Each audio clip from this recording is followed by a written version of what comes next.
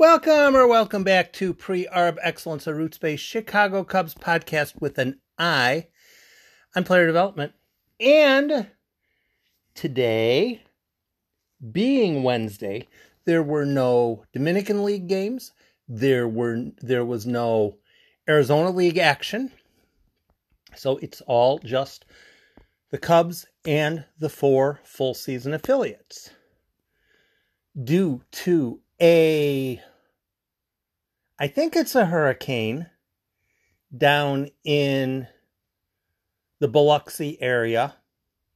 That series has been scrubbed for Monday and Tuesday, and we will see for on into the future. I'm going to go a little bit backwards in the order today. Most of the commentary will be toward the top of the ladder, because, well, actually, that's where most of the action was. I will start with the Cubs. And very possibly you saw. Trailed 3-0, trailed 3-2. Tied the game at 4, tied the game at 5, lost the game 6-5 on a walk-off passed ball. One of the things I'm going to start with today, actually the thing I'm going to start with today, is Robinson Chirinos. Robinson Chirinos is a very useful backup type of catcher, as long as he's healthy. And realistically, I don't think he's had a whole lot of injury troubles here recently, though everybody does as a catcher here or there. But Robinson Chirinos makes for a perfectly useful backup catcher anymore. That's not a question. So today, when I was having my Cubs 40-man roster my Cubs 40-man roster assessment assessed, I had an article on Bleed Cubby Blue. A number of people have been the Cubs should have Robinson Chirinos as their backup catcher next year. I'm not going to go, yes, that's a good idea, no, that's a bad idea. He's probably about what the Cubs will probably end up getting anyway. But as far as Robinson Chirinos specifically, the Cubs have no team control over Robinson Chirinos. Robinson Chirinos entered this season as a free agent. He was a free agent when the Cubs signed him, when the Cubs picked him up. And he will be a free agent in the offseason. Perhaps the Cubs will sign him. Perhaps the Cubs won't. But it will be a situation where the Cubs and Chirinos would have to come to an agreement. Players who teams have to come to an agreement with, those are largely going to be January issues. Robinson Chirinos will have no specific reason to sign with the Cubs for a this or that deal by the end of October. There's no reason to. He's going to be a free agent. He might as well, I'm a free agent if they're going to offer me $2.7 million. I'm just throwing out a number. They're going to offer me $2.7 million now. They'll offer me $2.7 million later. I'll go see what everybody's offering. Have the agent contact all 30 teams. Whoever offers the best deal, that's where he'll go. Because he's a free agent, he's allowed to do that. Robinson Chirinos will not be immediately hired as the Cubs backup. If he ends up being hired as the Cubs backup in January or February, fine, great, no problem. If it's on a minor league deal with an opt-out in mid-March, all the better. But it's not going to be Robinson Chirinos signing for. I just don't see that. I don't see that being the case. If he ends up being the guy, great. But the Cubs have no say on him. As opposed to, for instance, Adam Morgan. If the Cubs decide, yes, we want Adam Morgan around next year, the Cubs have complete the complete right, the complete option to retain Adam Morgan next year. Like with Ian Happ, like with Greg Schwindel, like with Alfonso Rivas, but not with Robinson Chirinos or Zach Davies or Matt Duffy. Okay, now as far as Alec Mills did what Alec Mills does. If you saw Mills start tonight, it was quite similar to what you will generally get from Mills, possibly a little bit shorter in length. Scott Effross did not have a fantastic outing. Took one pitch to give up a run of Mills. The bullpen was more miss than hit. Alzolay was really good. And going with Trevor McGill in the ninth inning was, shall we say, questionable. Really in the game tonight, not really, in the Chicago game tonight, not really a whole lot of decision answering kind of stuff going on. Alfonso Rivas continues to hit, but you should know that already. That should already be. Wilson Contreras got hit by a pitch. Ooh, wow, I'm surprised. But as far as the Cubs game, there really wasn't a whole lot of reason to get mournful or sorrowful or ecstatic or anything. It was a game kind of like you would possibly expect when a team is lagging. Simply put. Okay, now let's jump to the minor leagues again with Tennessee out for the night. We avoid them. South Bend, Max Bain did not have a good outing. This is the by innings score by Quad City through the night. 2, 2, 3, 1, 1, 2, 0, 1. The pitching shut them down one inning. South Bend, sometimes their pitching is a bit edgy. And tonight it was not the good edge. Dalton Stombaugh. Zach Lee pitched well. 2 walks and a strikeout, but he pitched his was the inning that they didn't score. Gabriel Jaramillo up from low A. 1 run in 1 inning. Dalton Stombaugh kind of got... Quad City's a tough team. Offensively, let me see. Again, I didn't listen to this game much. Jake Slaughter had a solo homer. Also had another hit and scored. Bryce Wyndham and Pablo Aliendo had a hit and a run each. 7 total hits on the offense. 6 of them were singles. 6 walks. That's a good thing. But it was rather one-sided. Quad City wins 12-4. Not really a whole lot of learning going on there. And that Jonathan Perlaza had the night off. Let me see, make sure that he's still on the roster. Yeah, he is. But yeah, Miguel Pabon had a ground ball in the first inning. Bases loaded, 2 outs, ground ball to Pabon, and he threw the ball over Bryce Ball's head. Bryce Ball is 6'6". So yeah, it was not one of, it wasn't one for the time capsule. I will put it that way. Myrtle Beach, gonna flip back to that game. I'm really not horribly organized. I didn't write down a whole bunch of stuff, but there are a couple of things from the Iowa game that are worth relating to a number of different things. Ooh, Myrtle Beach. Augusta wins 4-0. Myrtle Beach manages 4 hits. None of them were for extra bases.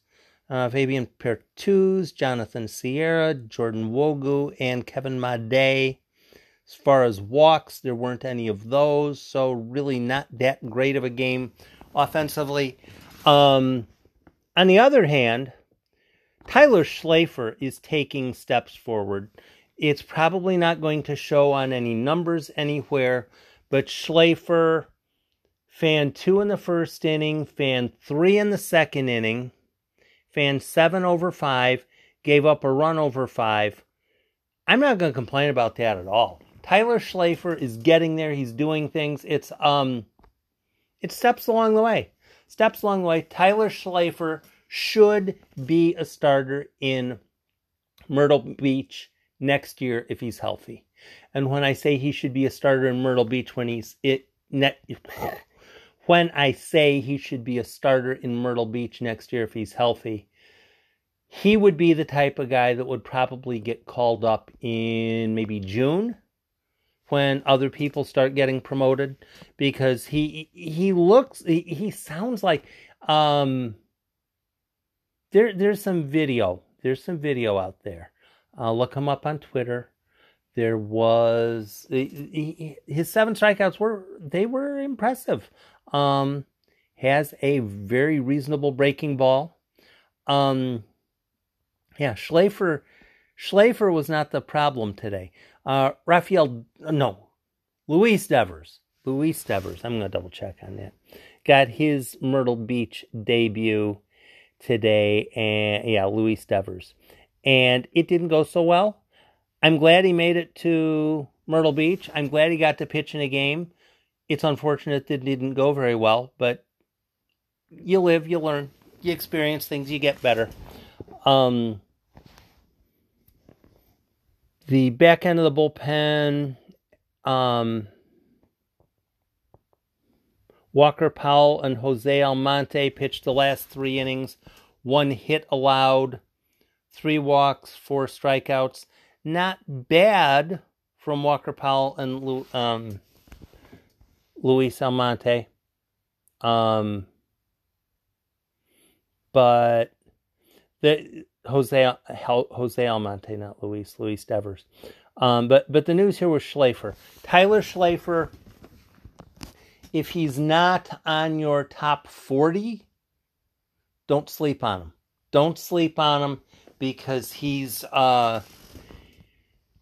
simply put, if you have a player who has a 3 or 4 pitch arsenal and he belongs in full season ball next year, and he would be I think he'd be going into his college junior season. I think he would be at UIC, presumably. Schlafer got tagged with the loss, but they didn't hit.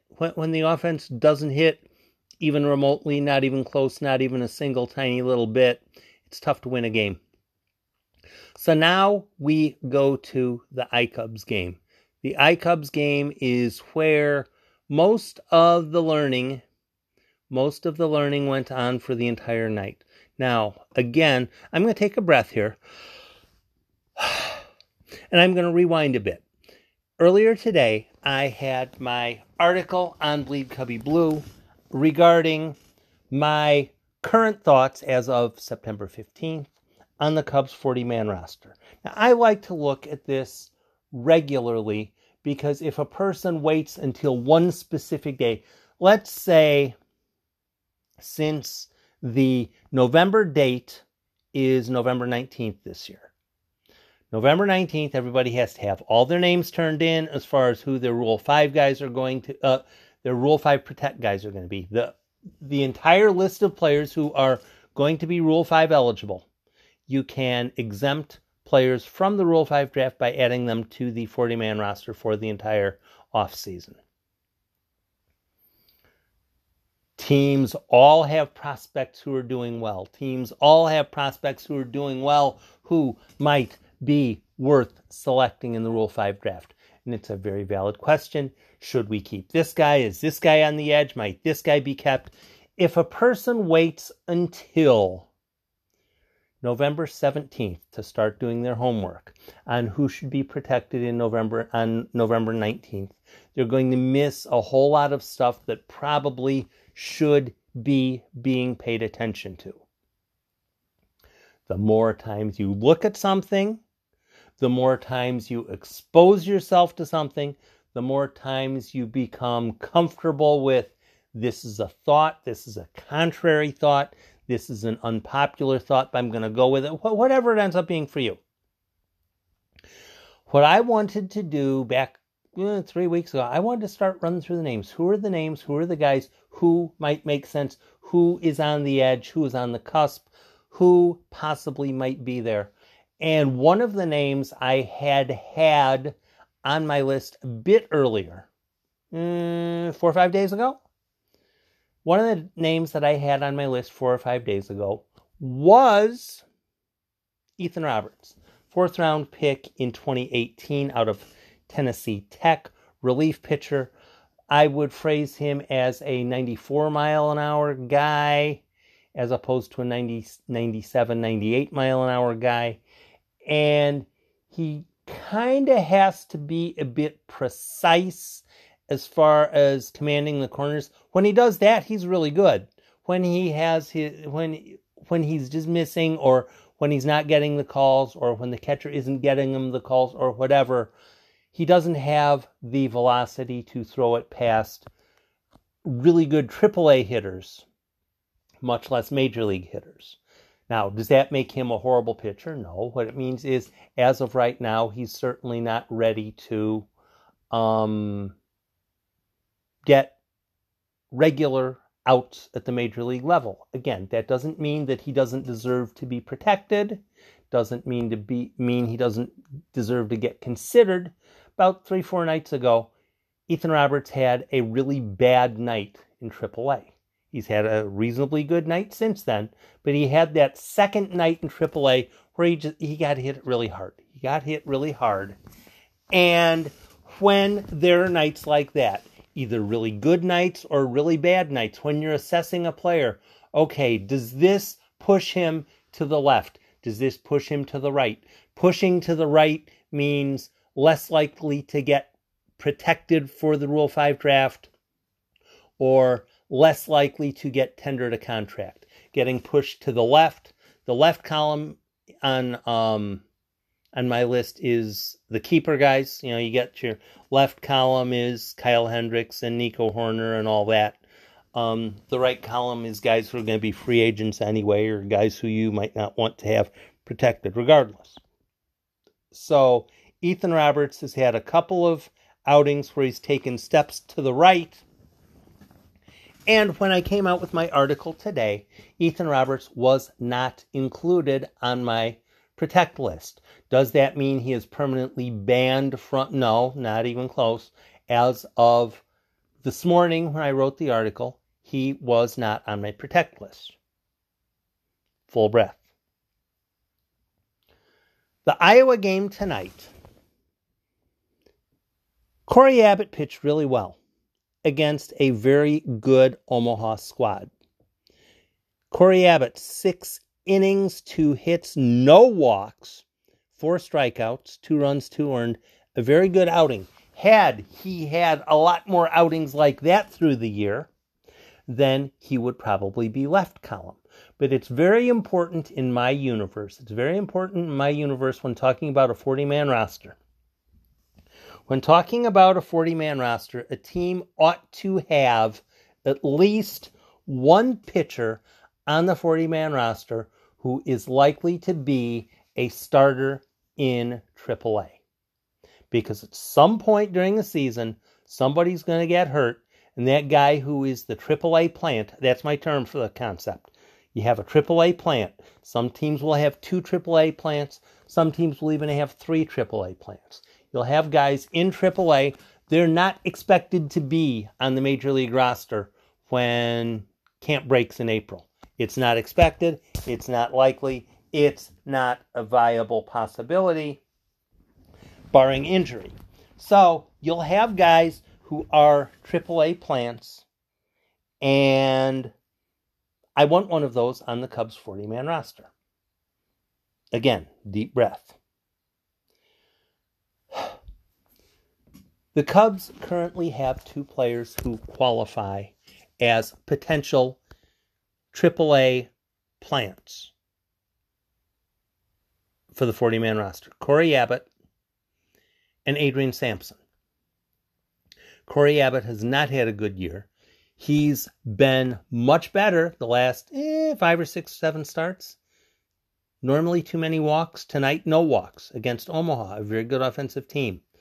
Again, when you are assessing a 40-man roster for the offseason, you will get conflicting reports all the time. Gee, I thought this guy was going to be a left column guy, but this night comes in, now he looks like a more like a right column guy. And you, to properly do the 40-man roster thing, you have to be able to get conflicting information, accept that there's conflicting information, and realize that this guy probably isn't an ideal candidate for a 40-man roster spot, but most players aren't.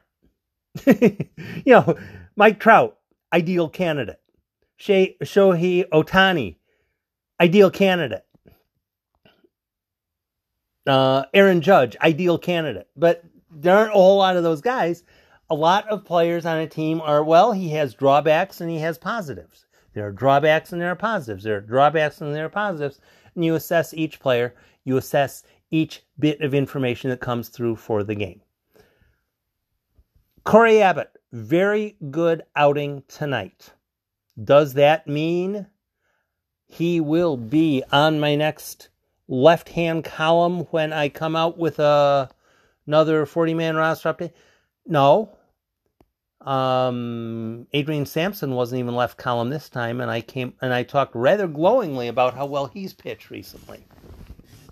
So, Corey Abbott, good outing. Marcus Walden came in and gave up successive home runs that were, I think one of them went 423 and one of them went 440 or something like that. They were just obscene. The incredibly long home runs, unlike successive pitches. It might have been back-to-back pitches, or there might have been a ball or a strike in between the two. So it got to the bottom of the 8th, and Brendan Little came in a relief stint.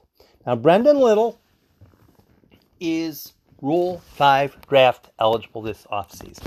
He was Rule 5 draft eligible last offseason. He hadn't proved anything. Nobody selected him. He wasn't taken. Returned to the Cubs because he wasn't taken. And this year, he's been really good. He's been really good. And tonight, he came in, and I said, oh, okay, cool. I get to listen to one inning of Brendan Little pitching against Omaha. I should learn something. And his first inning, I pretty much forgotten his first inning. It was very good. It was very good. I mean, what even went on in the first inning? Bottom of the 8th. Lucius Fox grounds out. I think that's on about 2 pitches, 3 pitches, something like that. Bobby Witt grounded out. Nick Prado was called out on strikes. So the first inning was very gentle, very silent. Really, nothing happened. I was thinking, hey, that was a really nice outing from Brendan Little. I'm good with it. I'm very good with my call from today to protect Brendan Little this November in the Rule 5 draft. Shazam, Brendan Little gets the 9th inning. Okay, now I get to hear if he can pitch 2 innings in a row. And the second inning, Ryan McBroom, very good power hitter, took one to the track. It should have been caught. Janeshwi Fargas, who had earlier homered, did not catch the ball. And it went for a double. Probably should have been caught, but it went for a double. Next hitter flies to left. Third hitter third hitter pop up to the second baseman, Trent Giambrone. He absolutely loses it in the lights. Absolutely loses it in the lights. Ball is dropped.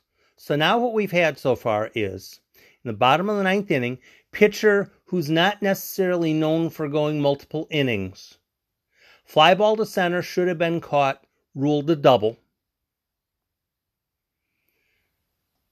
Fly ball to left, pop up to the second baseman that should have been caught. So, it should have been a 1-2-3 inning.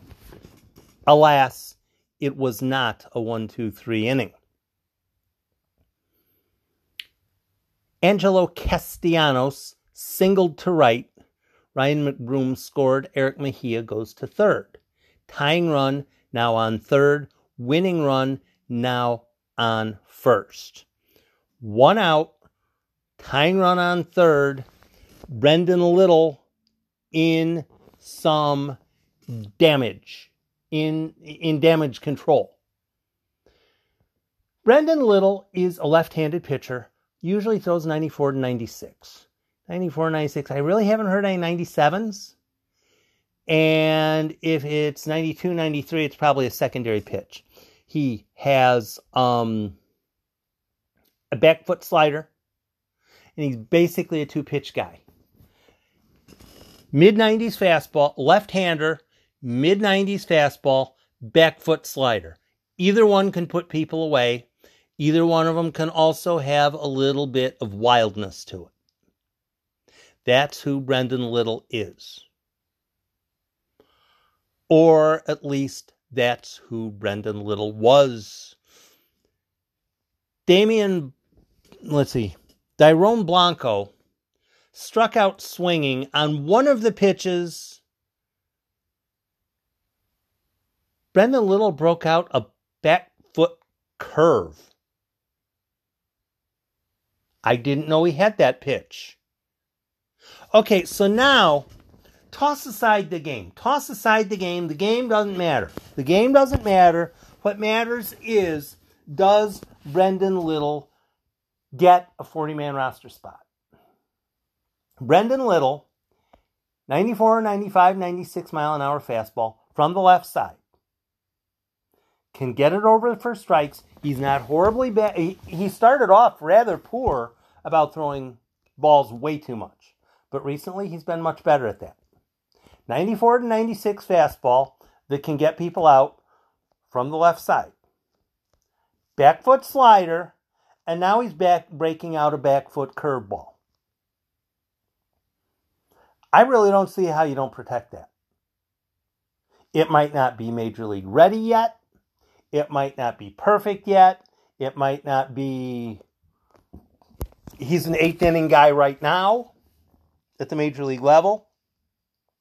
But if your team has a left-handed pitcher who's Rule 5 draft eligible that has a back foot slider and a back foot curveball, you can get them both over for strikes.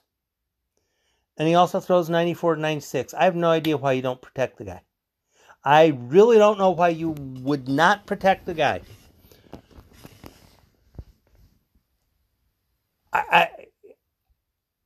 I can't fathom it. Brendan Little should have a 40-man roster spot this offseason. Dyrone Blanco ends up striking out swinging with a... What was the... It's either 2-1 or 1-2. I'm not sure which. And Omaha decided to play the old high school play. You know, the high school play where the runner on first takes off and the catcher throws to the second baseman or the shortstop, and then the runner breaks to the plate, and then you try to steal a run. You try to steal a run. And Omaha tried to steal a run and tagged out at the plate. Game over. Iowa wins. Okay, now you see. Yay, Iowa wins. Hooray, Cubs win, all that kind of stuff. The important thing from this game was, and there are a couple of them. There are a number of things. First off, Brennan Davis was 2 for... Got to check and get it right. He was 2 for 4, scored a run. In the 9th inning, he hit a frozen rope to the second baseman. And the second baseman made a fantastic play. Otherwise, Brennan Davis would have been 3 for 4. Tyler Ladendorf homered in the... Which inning was it he hit his home run? Homered in the 9th to give Brendan Little a bit more cushion, which came in mighty handy. Janeshwi Fargas was 3 for 4. I have no idea if Janeshwi Fargas is a keeper next year. I'm going to have to do some research on that. Levi Jordan, 2 for 4. He also, that's right, Janeshwi Fargas and Levi Jordan went back to back in the 5th inning. So there was some offense. 10 hits combined between 9 of the 10 hits were by the players in the 5, 6, 7, and 8 slots. So Davis, Ladendorf, Fargas, and Jordan were most of the offense. Nico Horner had a hit, left the game late. He's fine. Probably, I don't know, weekend Milwaukee would possibly make sense for him. I don't know, just a guess. But no, Brennan Davis did well, steps along the way there. Corey Abbott did well, steps along the way there. Brendan Little definitely steps along the way, especially if that back foot curve is useful. So yeah, when you assess a Major League pipeline, as far as this player belongs or this player doesn't belong on the 40-man roster, the last question in the universe is, how is he doing this year? That doesn't really matter a whole lot. What matters is, what does it sound like he will do next year? So as I'm looking at Corey Abbott, as I'm looking at Brendan Little, as I'm looking at as I'm looking at Trevor McGill and Tyler McGill both got losses today. First time in a good long while that's happened to brothers in the same night. Corey Abbott, I look at his numbers. His numbers are conflicting with what he did tonight. And that's the contradiction I get. That's the confliction I get. What is the proper decision that ought to be being made? Is Corey Abbott worth a 40-man roster spot in the offseason? If so, why? Those are the questions that matter. Getting hung up on, is Robinson Chirinos going to be the answer at catcher? Less important, because that's to me, that's quite dependent on how healthy Chirinos is going to be next year. Because, he's perfectly fine if he's going to be healthy, but if he's not going to be healthy, then there's no reason. When you assess a 40-man roster for an off season, you are assessing based off of what you're seeing now, what you will probably see next year. You are trying to assess, does Trevor McGill make sense, assuming that much of next season he will be in Iowa?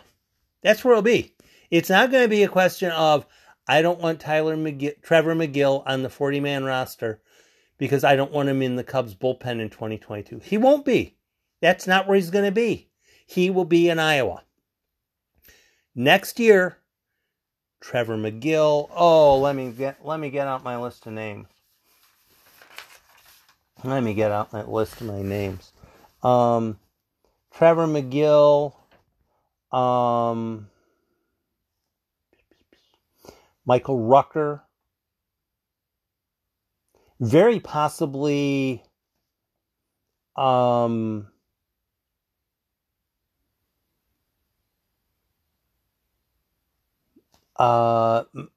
Rodriguez, very possibly Tommy Nance. Their role will not be, this guy is going to be in the Chicago bullpen. That's not what their job will be. Their job will be to be in Iowa, working on what they have to work on to be ready to go to Chicago when they are needed in Chicago. It's not a question of, does this guy look like he should be? You have a 40-man roster. You have 26 guys on the parent club, you're going to have 14 guys who are either injured or in the minor leagues. There are going to be guys who he's going to be in AAA. And what it boils to is assessing which player makes more sense for that Iowa plant role. Is it going to be Adrian Sampson or should it be Corey Abbott? What's the proper decision to make with Dylan Maples? Should Adam Morgan be invited back? Tommy Nance, Manny Rodriguez, are they good enough to have in AAA next year? Because frankly, next year, if there's any level of health whatsoever, the bullpen is going to be Rowan Wick, Cody Hoyer. I wouldn't be surprised if Scott Effross is in the bullpen next year. And a handful of guys who are currently with the team, and 2 or 3 or 4 guys who aren't with the team now. Guys who are going to either be off-season signings or something along those lines. There are going to... It's not a question of, I don't want Michael Rucker on the 40-man roster because I don't want him in Chicago next year. It's not the same question. Some guys will be in AAA because there's only 26 roster spots. Some guys are going to be in AAA. And if sent to AAA, if working on things in AAA, they should probably get better. Not a guarantee, but probably. As you watch the back end of the Cubs season, or if you listen to some of the minor league games down the stretch, listen for what is longer term, not shorter term.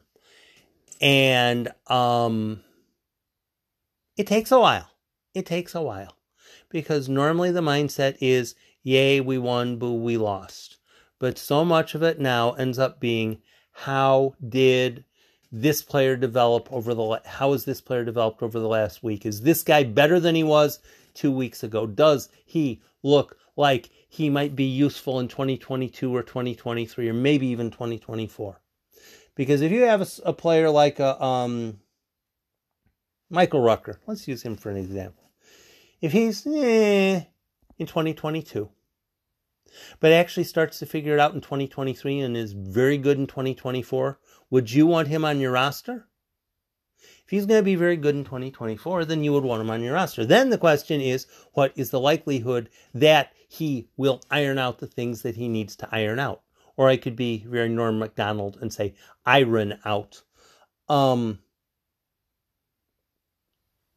Watching for the future is different than paying attention to a final score. And for me, watching for the future is what is interesting. Tonight, let's see, the Cubs lost. Chicago lost. Iowa won. Tennessee got rained out. Myrtle Beach got throttled on 4 hits. And Quad City smashed South Bend. But yet, in every game, there were positives. In every game, there were negatives as well. But assess the positives so you can more properly assess the future. Thanks for stopping by. Have a great Thursday tomorrow. And I'll talk to you soon.